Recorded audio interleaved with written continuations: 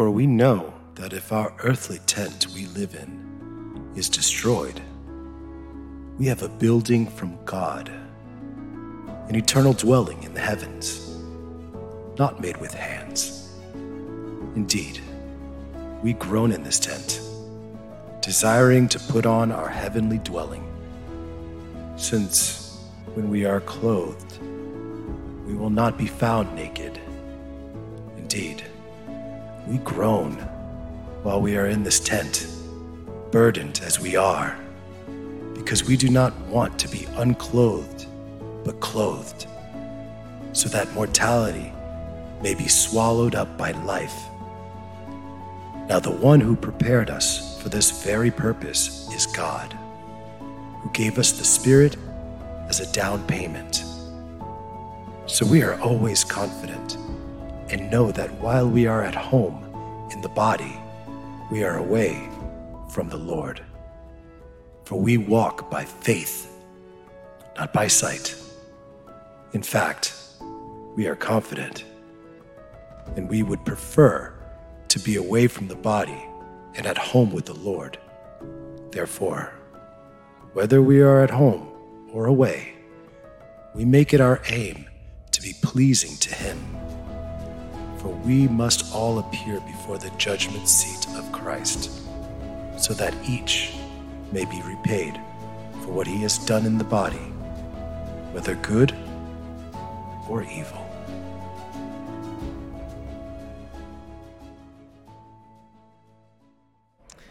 A pretty heavy topic this morning. We're going to talk about facing death. So I find it kind of interesting that there's so many who have found it a source of humor as well. That old comedian Groucho Marx used to say, "I intend to live forever or die trying." Woody Allen said, "I'm not afraid to die, just want to be there when it happens." Any Stephen Wright fans among us? Just a really dry sense of humor. Love that guy's humor. He's talking about how some people want to leave their bodies for science. He says in his deadpan way, "When I die, I'm leaving my body to science fiction." I have no idea what that means, but it just gets me every time. Rita Rudner once joked, "My grandmother was a very tough woman. She buried 3 husbands, and 2 of them were just napping." Death is one of those muddled topics for us, isn't it? We may joke about it. We watch movies and television shows where the dead bodies may pile up by the score, and yet when death visits our home, it's always an unwelcome guest. The Bible calls death, says that death has a power over us. It's true, it has a power over us because there's so much at stake. Can you imagine there's a more tragic experience than dying and waking up in eternity only to discover then that you lived your life all wrong, that all that you believed was wrong, all that you lived for was wrong? I remember I was like 5th and 6th grade, being terrified by this thought that I might wake up after I've lived, and the first person I see is Buddha, and he looks at me and he says, "Why were you a Christian? Why did you believe this all your life? Why didn't you ask better questions?" One of the reasons I'm a Christian is because I've thought about that moment and what it means, and I want to be on the right side of that answer. It's not like baseball where you get 3 pitches to get 3 strikes. No, you get 1. Just 1. And when it's over, it's done. Decision made. Have you lived your life well? A lot at stake with death. It also has power over us because we can't stop it. Healthy habits may delay death, but they may not. And the reality is that it is inevitable and irresistible. The Bible calls death the last enemy to be defeated. The good news is death is defeated by God through Jesus Christ when He conquers death, and the grave is empty on the 3rd day. The harsh news is people who face death without Jesus discover death wins. God defeats death, but you and I don't. Hebrews chapter 2, verse 15 then tells us that people live as slaves to fear of death, uncertain about death. People find false comforts through minimization or denial. Eat, drink, be merry, tomorrow we die, or quite frankly, foolish beliefs. Sometimes people will find comfort in, saying death is a part of life. It's a natural part of life. No, it's not. God created this world for life. God created you for life. Death is unnatural. Death is a foreign invader into this life, which is why God sent his son Jesus to defeat it. Death is not some poetic, device that is part of this, circle of life. Death is not natural. And yet somehow people find comfort in that stupid phrase, death is a natural part of life. Christ has defeated death. Hebrews 2 tells us that he's come to set free those who are slaves of the fear of death. And so in 2 Corinthians chapter 5, the Apostle Paul gives us wisdom so we don't have to hunch our way forward. Wisdom so we can face death with confidence, not worldly foolishness or wishful thinking. Let's pray together. Please, Heavenly Father, I thank you that your Holy Spirit is in this place. I thank you that you give us your word. I thank you that you want to speak to each person today. I pray that you would give us wisdom and comfort, that you would prepare each of us, not only for our own personal experiences with death, but to help others as well. Through Christ we pray. Amen. I think to face death with confidence, the first thing you have to do is own your mortality, own your awareness that you're not made for this world. The Apostle Paul expresses for us two pictures of how we feel about this life. Verse 1, we are not made for this world. He says, for we know that if this earthly tent we live in is destroyed, we have a building from God, an eternal dwelling in the heavens, not made with human hands. Indeed, we groan in this tent. Anybody groaning this morning because of the imperfections of this world? I was groaning on Thursday when Arizona lost, and I just thought, But last night I found comfort thinking, some of you have Purdue winning. Or Kansas. In this world we groan because we see how imperfect it is. Paul here uses this expression, in this earthly tent. We groan because nobody wants to live in a tent. Even campers. Even people that, I like camping. Don't like tents. Think about how many campers today actually camp in just regular old-fashioned tents. No, they like RVs that are about half the size of a city block, that have running water and satellite dishes so you can watch your soap operas. Nobody likes a tent because it's temporary. On the other hand, if you're in a battle, if you're on a battlefield and you have a tent to be able to give you coverage at night, it's not a bad deal, but it's no place to call home. It's not a permanent dwelling. Paul says God in heaven is preparing for us an eternal building that is solid and lasting.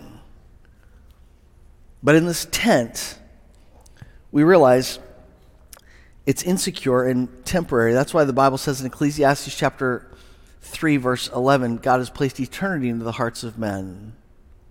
Everything within you tells you you're uncomfortable with this world because you're uncomfortable with time. We don't like watching kids grow so fast, or parents grow old so fast, or vacations going by so fast. Why? Because we're not made for time. We're made for timelessness. And this earthly tent we live in is going to be destroyed, and as long as we're in it, we feel insecure. The second picture that Paul uses is that of nakedness. Verse 2, indeed we groan in this tent, desiring to put on our heavenly dwelling, since when we have taken it off, we will not be found naked. Indeed, we groan while we are in this tent, burdened as we are, because we don't want to be unclothed, but clothed, so that mortality may be swallowed up by life.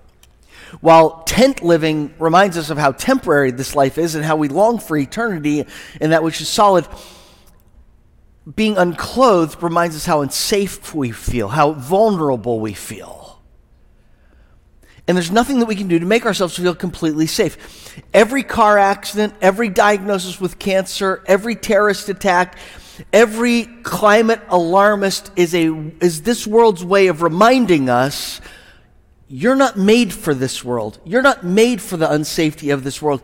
You're made for security and safety in eternity, in God's heavenly home.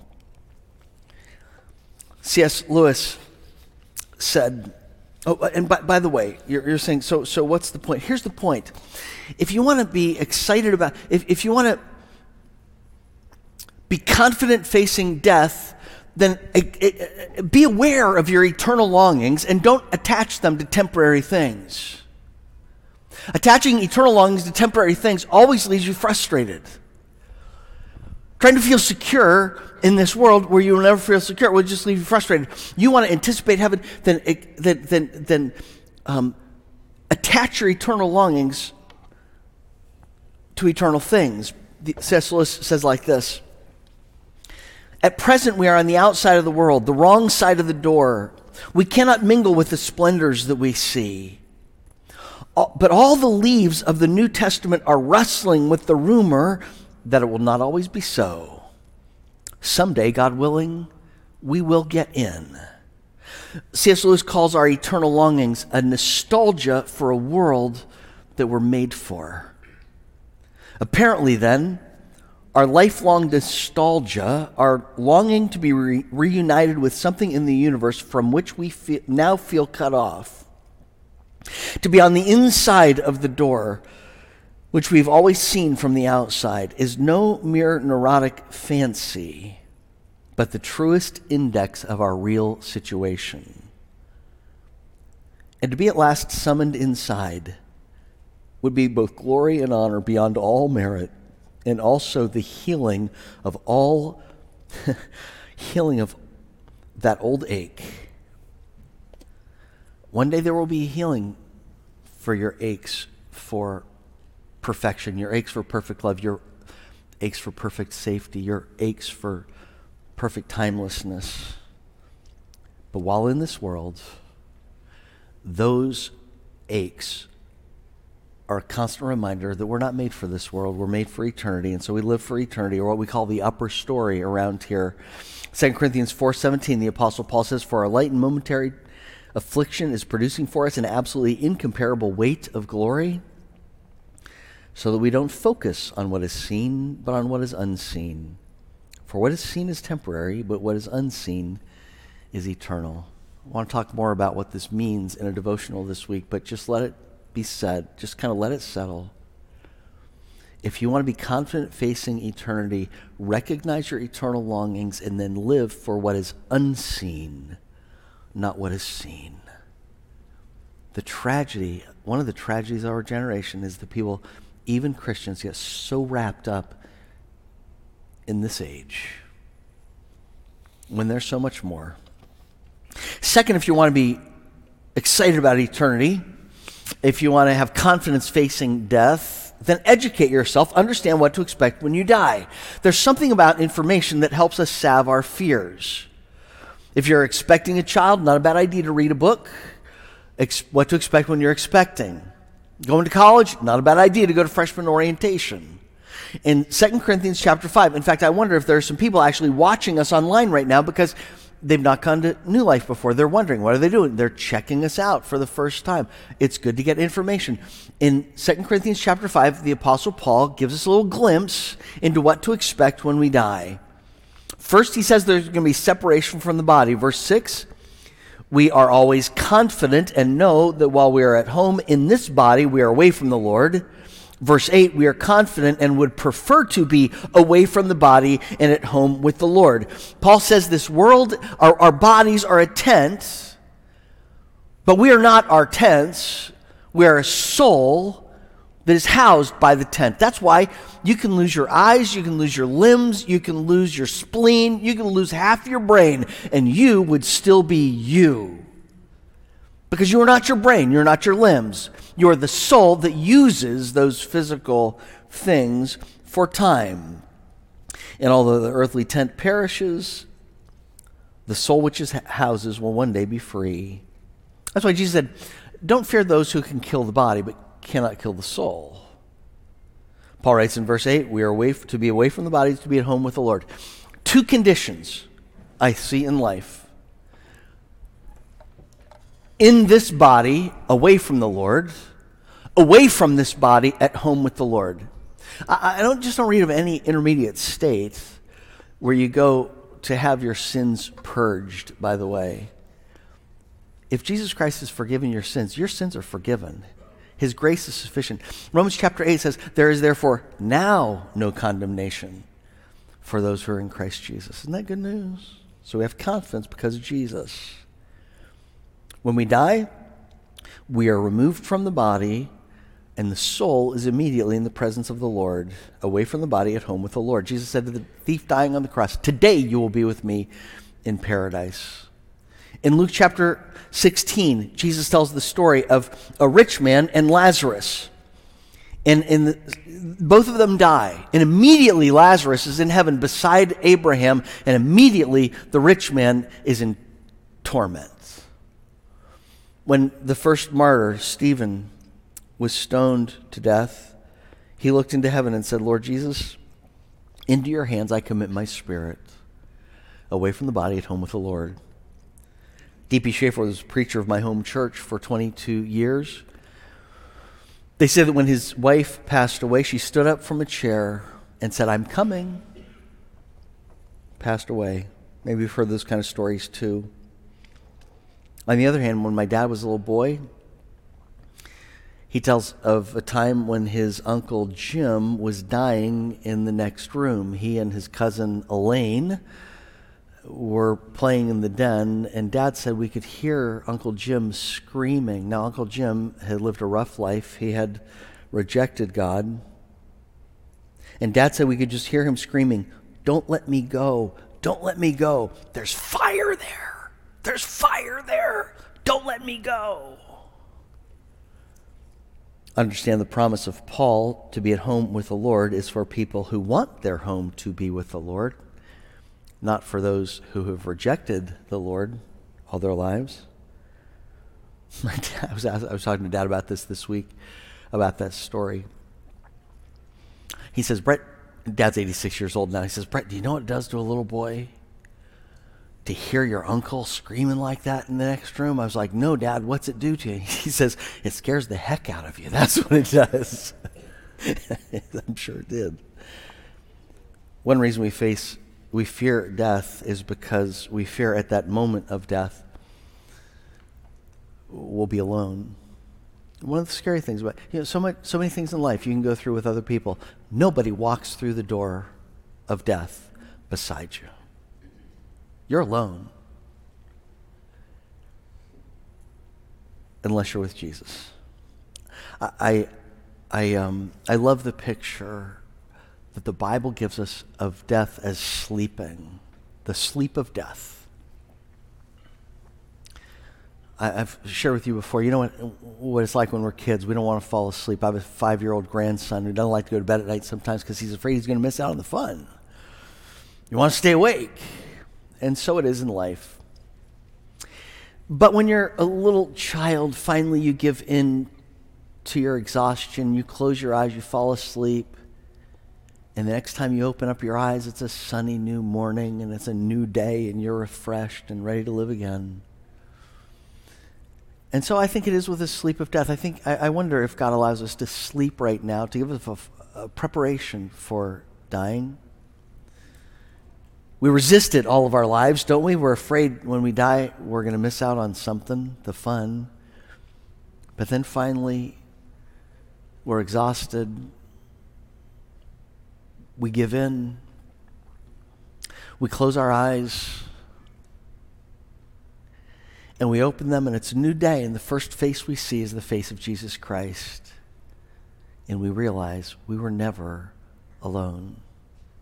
Even though I go through the valley of the shadow of death, David said, I will fear no evil, for you are with me. Oh, how I want the Lord to be your good shepherd. So you know you don't go through it alone. And then we'll receive a glorified body. Verse 3, we will not be found naked, so that mortality may be swallowed up by life. So often, when you imagine your life, your body in eternity, what do you imagine? Sometimes we imagine it's kind of, we're ghosts, like we're thin. We're going to be on clouds, as though that world is less real than this world. I think we're going to look back on these bodies and realize these bodies are thin. These bodies, in a sense, weren't nearly as real as our eternal bodies.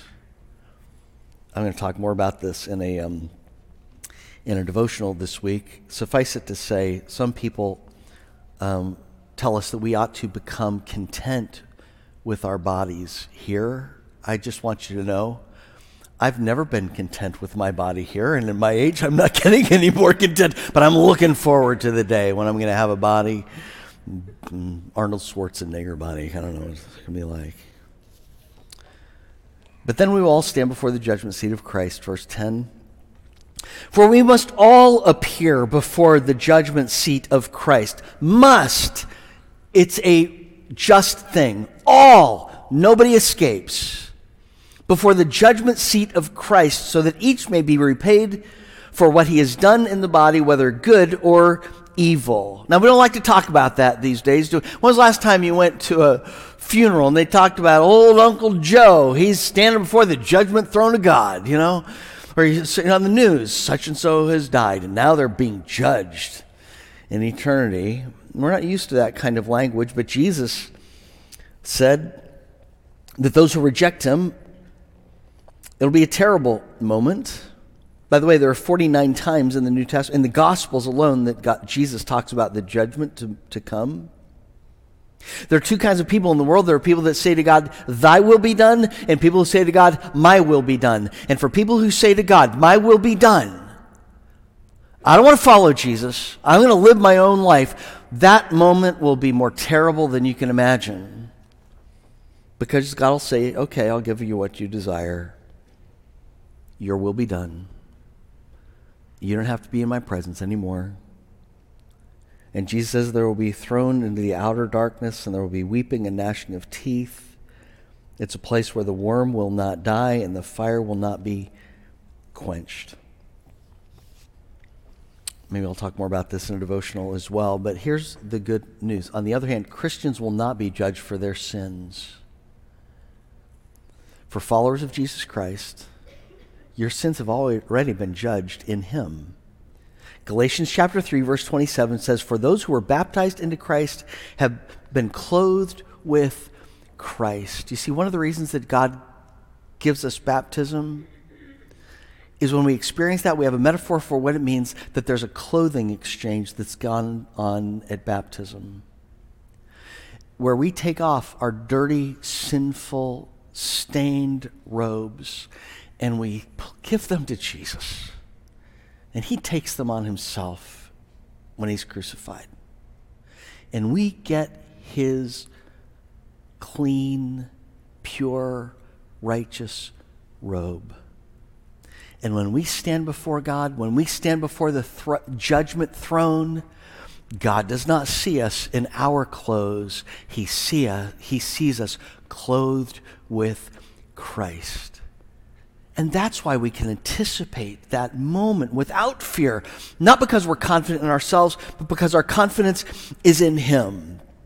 Now, I do believe that it says that we'll be judged. Everybody's going to be judged. Yeah, we'll be judged, I believe, for our deeds. I think the Bible's also clear that there are rewards in heaven, both in hell and in heaven, based on goodness or stewardship of our lives. How does that work? I'm not quite sure, to be honest with you. How can we have the same experience and yet different experiences? I do know one thing. You're not going to be disappointed in heaven. You're not going to play the comparison game. It's like that old story about, by the way, forewarning, corny preacher story. It's like that story about the preacher and the lawyer that die and go to heaven, and the preacher gets this measly apartment, hardly furnished at all. The lawyer, on the other hand, gets this huge mansion with a huge yard and an 18-hole golf course, and it's amazing. And the lawyer runs into God and he says, God, I think there's been a mix-up. I mean, here's this preacher who's done so much for you all of his life, and I'm a lawyer. I get all this. It's got to be a mix-up. God says, oh, no, there's no mix-up. We have lots of preachers here. You're the first lawyer. I don't think it's going to be like that when we're going to get to heaven like, hey, why does Bob have a better place than I do? I think it's like this. You want to understand anything spiritual, what do you need to understand? Baseball. Always remember that. Great principle of life. If you go to a baseball game, who appreciates the baseball game most? That person who has never been to a baseball game, has never heard about baseball before, and they're experiencing it for the first time? Or the person who's played baseball since they were 8 years old, and they have sacrificed for baseball, they have disciplined with baseball, they have read baseball, they have coached baseball. I mean, they have been, who's going to have a deeper experience? The person who's never experienced baseball or the spiritual person? You don't appreciate that one very much, do you? You see the kind of the parallel there. It's the person who's experienced. I think that's how it is. I think that may be a hint of what it will be like in heaven. Who's the person who's going to have the deepest experience in heaven? Why are you here right now? If you're saved, why doesn't God just take you into heaven? Because he deepens the relationship with us. And I think somebody like the Apostle Paul or Peter or people who are following Jesus in Iraq or sharing Jesus with people in Lebanon and facing execution, I think they're going to have a deeper experience of God because of developing a deeper relationship, deeper trust, deeper faith in this life than those who are kind of softies like me and have been able to not have to depend so much. Paul says in verse 9, therefore, whether we are at home or away, we make it our aim to be pleasing to him. Departure from the body, presence with the Lord, resurrected body, judgment before Christ, and then eternal reward. Jesus said, I go to prepare a place for you. In my Father's house are many rooms. I love C.S. Lewis' description of heaven. He says, heaven is that place that when you get there, you're going to feel like it was made just for you. You're going to walk into heaven, and you're not going to think, oh, what a great place for all of us. You're going to think, you made this just personally for, this is perfect for me. The other thing I like about heaven and our reward, you know how the first day is always the best? I like the first bite of the steak is always the best. Every day in heaven is the first day in heaven. Joys never get old. Leads us to our next principle, which is eagerly anticipate your reward in heaven. Uncertainty has a way of killing enthusiasm. If you're uncertain about your reward in heaven, it's hard to be enthusiastic. Elon Musk said, I think we cease to exist when we die. I hope I'm wrong, but most likely I think you're just gone. Kind of hard to be enthusiastic if that's the case for you. We hear the Apostle Paul's anticipation of eternity, do we not? Verse 2, we groan in this tent, desiring to put on our heavenly dwelling. Verse 4, we don't want to be unclothed, but clothed, so that mortality may be swallowed up by life. I hear from people, even just this morning, who's heard from somebody whose brother is dying of cancer in the last moments. How comforting to know there's going to come a moment soon when mortality will be swallowed up by life. Verse 5, Paul says, now the one who prepared us for this very purpose is God. Verse 8, we are confident and would prefer to be away from the body and at home with the Lord. I love that old funeral poem that says, the view of heaven that I sing is not of angels on the wing, white robed with harps, golden crowns. I vision rather little towns with smogless skies and rivers clear, not an airplane you can hear. No growing old with weakened sight, no dentures slipping when you bite. That's an old poem, by the way. No bombs, no guns, no courts, no jails, where all succeed and no one fails. No strikes, no layoffs, full employment, and everybody with job enjoyment. All tell the truth, state only facts. No wars, no debt, no income tax. According to this dream of mine, in heaven, no one stands in line.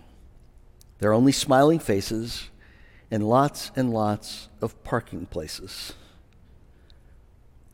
Having a picture of heaven helps us increase our anticipation. I would share with you 3 pictures that the Bible gives us. The one is a picture of perfection. Heaven is a perfect place, perfect love, perfect joy, because God is perfect. It is God completely dominating. No sin will enter heaven. God will wipe away every tear, every wound will be healed. Johnny Erickson Tada, when she was 17 years old in a diving accident, ended up paralyzed, arms and legs, has been in a wheelchair all of her life. She was asked, what do you look forward to when you go to heaven? She said, well, people, you look at me in my wheelchair, paralyzed for 52 years. Most people would think you're looking forward to your new body. And yes, that's one of those fringe benefits, but I'm looking forward to a new heart. A heart free of manipulating others with precisely timed phrases. A heart free of fudging the truth. A heart free of hogging the spotlight, believing your own press releases. A heart free of not believing the best of others.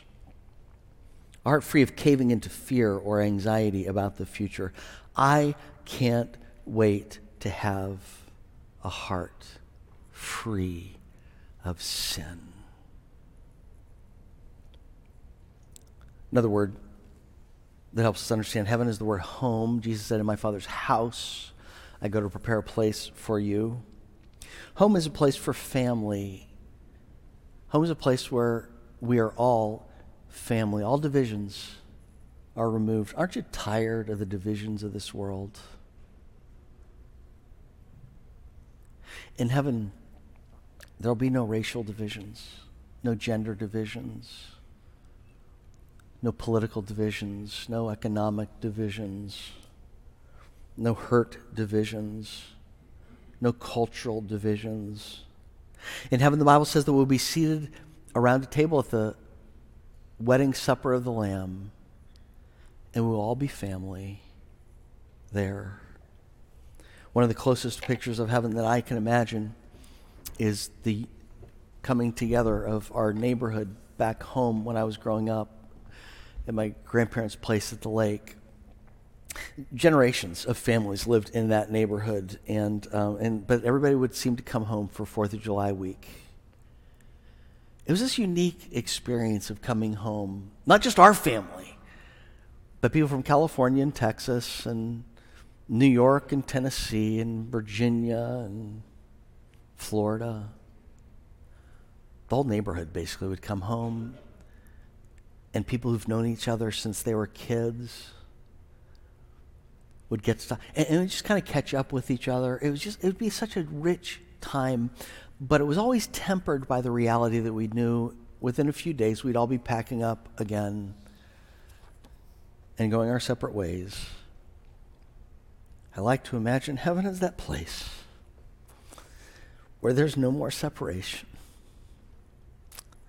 where we're together with family and there's no more goodbyes.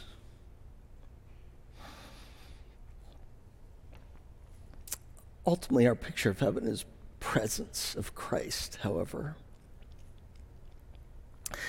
I've been reading the Psalms devotionally this year, really impressed by how often the psalmist writes of the presence of God, wanting to live in the presence of God right now. In your presence is fullness of life. Come, let us come before him in his presence with thanksgiving. Don't cast me from your presence. Better is one day in your court than 1,000 elsewhere. Psalm 27 verse 4 is a wonderful picture of the presence of God. I have one thing that I ask of the Lord. It is what I desire, to dwell in the house of the Lord all the days of my life. Heaven is not just a place of perfection because of some impersonal thing. It is a place of perfection because of the presence of God. It is why we desire to live in the presence of God today. This is why Jesus said in John chapter 17, "This is eternal life, that they may know you, the only true God, and the one whom you have sent, Jesus Christ." Eternal life begins right now as you live in the presence of Jesus Christ, as we live in the presence of God. Today is a foretaste of heaven, because the more we live in his presence now, the more we hunger for his presence in the future. Again, it was C.S. Lewis who said, for some people, this is the closest thing to hell they'll ever experience, because we experience the presence of God here, but then we'll experience the perfect presence of God in eternity. But he also said, for some people, this is the closest thing to heaven they'll ever experience, because even the non-Christian can experience the presence of God, some in this world, but in eternity, there'll be complete separation. So we can be confident, finally, because of Jesus Christ. Verse 1, Paul says, "For I know that if this earthly tent we live in is destroyed, we have a building from God, an eternal dwelling in the heavens." How do we know? Verse 5, he says, "God has given us the Spirit as a down payment." We're going on vacation this summer. My wife has made a reservation for a home on a lake. She's made a down payment. We've received a receipt. We know that we're going to show up there and they're going to have a house ready for us because we've made the down payment. The Bible says that Jesus paid the price for you to get into heaven, to have a home. And now the Holy Spirit is your deposit guaranteeing that you have a place in heaven. How do you know you have a place in heaven? Because you see the Holy Spirit's activity in your life. You experience the Holy Spirit's activity in your life. You know the presence of God in your life. Why do you come to worship? If when you come to worship, you are experiencing God's presence, you are enjoying God's presence, that's evidence of the Holy Spirit in your life. If you're ready to get out of here as soon as possible, that's evidence that God's presence really maybe doesn't mean as much to you as your own agenda. I don't know, maybe it could be something else. Do you see the Holy Spirit in work in your life, answering your prayers, leading you, empowering you to do immeasurably more than all you can ever ask or imagine? Do you look at your life and say, I never could have done that except the Holy Spirit did that in my life? Do you share your faith and experience the Holy Spirit giving you words to say, experiencing God's fruitfulness through your life? Isn't that what Jesus said? Go into all the world, make disciples of all nations, baptizing them, teaching them. Why? Just because you have to? Just because it's the right thing to do? Just because God wants you to be his soldier? No. What's Jesus say? "And I will be with you always to the end of this age." Jesus wants us to share him with others so that we can experience his presence in our life as he gives us the words to say and encouragement and fruitfulness. You see God providing for you financially because you're laying up treasures in heaven, and you find when you trust God, he shows himself trustworthy. He does more through your finances than you could have ever done for yourself. That's presence of the Holy Spirit in your life. But if you never share your faith, if you never act in faith, if you completely trust in your finances for yourself, you're always going to wonder, is the Holy Spirit in my life, or am I just living this life on my own? The Apostle Paul would say in verse 7, "So we walk by faith, not by sight. In fact, we're confident we prefer to be away from the body and home with the Lord. Therefore, whether we're at home or away, we make it our aim to be pleasing to him." Perhaps there are some who lack confidence in eternal life, that you go to heaven when you die in this place right now. Corrie ten Boom said, a mouse in a cookie jar doesn't make it a cookie. Just because you come to church doesn't make you a Christian. In Acts chapter 16, a wicked Philippian jailer saw God do miraculous things through Paul and Silas, and he says, what must I do to be saved? And Paul's answer could not have been more clear. Believe in the Lord Jesus Christ and you will be saved. Jesus Christ's grace is sufficient for you. He is your Savior. Depend on him for your salvation. And what did the jailer do that very hour of the night?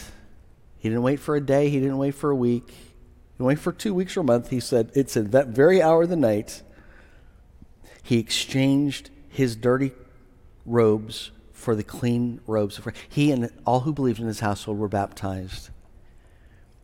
Perhaps you're not confident because although you have expressed you believe, you've not followed it up with the action of obedience to be united with Christ in the waters of baptism. Today, be baptized. You have questions, we have people in the back who would love to help you, but you can be baptized. You need to be baptized. Give your life to Christ today. Perhaps you aren't confident, though, because you're trying to do the impossible. You're trying to live for eternity, and you're trying to live for this age at the same time. You're trying to play it down the middle. You love this world. You want to live for this world. You want to fit into this world. You're invested in this world. Your priorities are in this world, and you're saying, I want to live for eternity.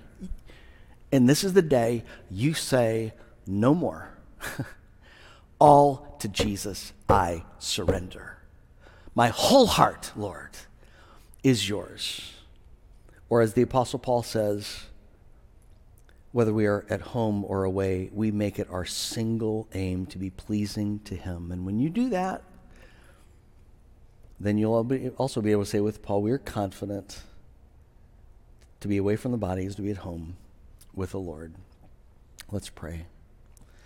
Heavenly Father, I pray that everybody that is in this place right now will understand, will have the confidence and the comfort of knowing what it is to wear the robes of Christ, what it is to experience the presence and the power of the Holy Spirit answering our prayers and leading us moment by moment. And we see, oh, look at the deposit that God has given us, reminding us that the debt has been paid and heaven is our home. God, everyone's in a different place right now. Help us each to take that next step with you so we can face this life and we can face the next with confidence in Christ, through whom we pray. Amen.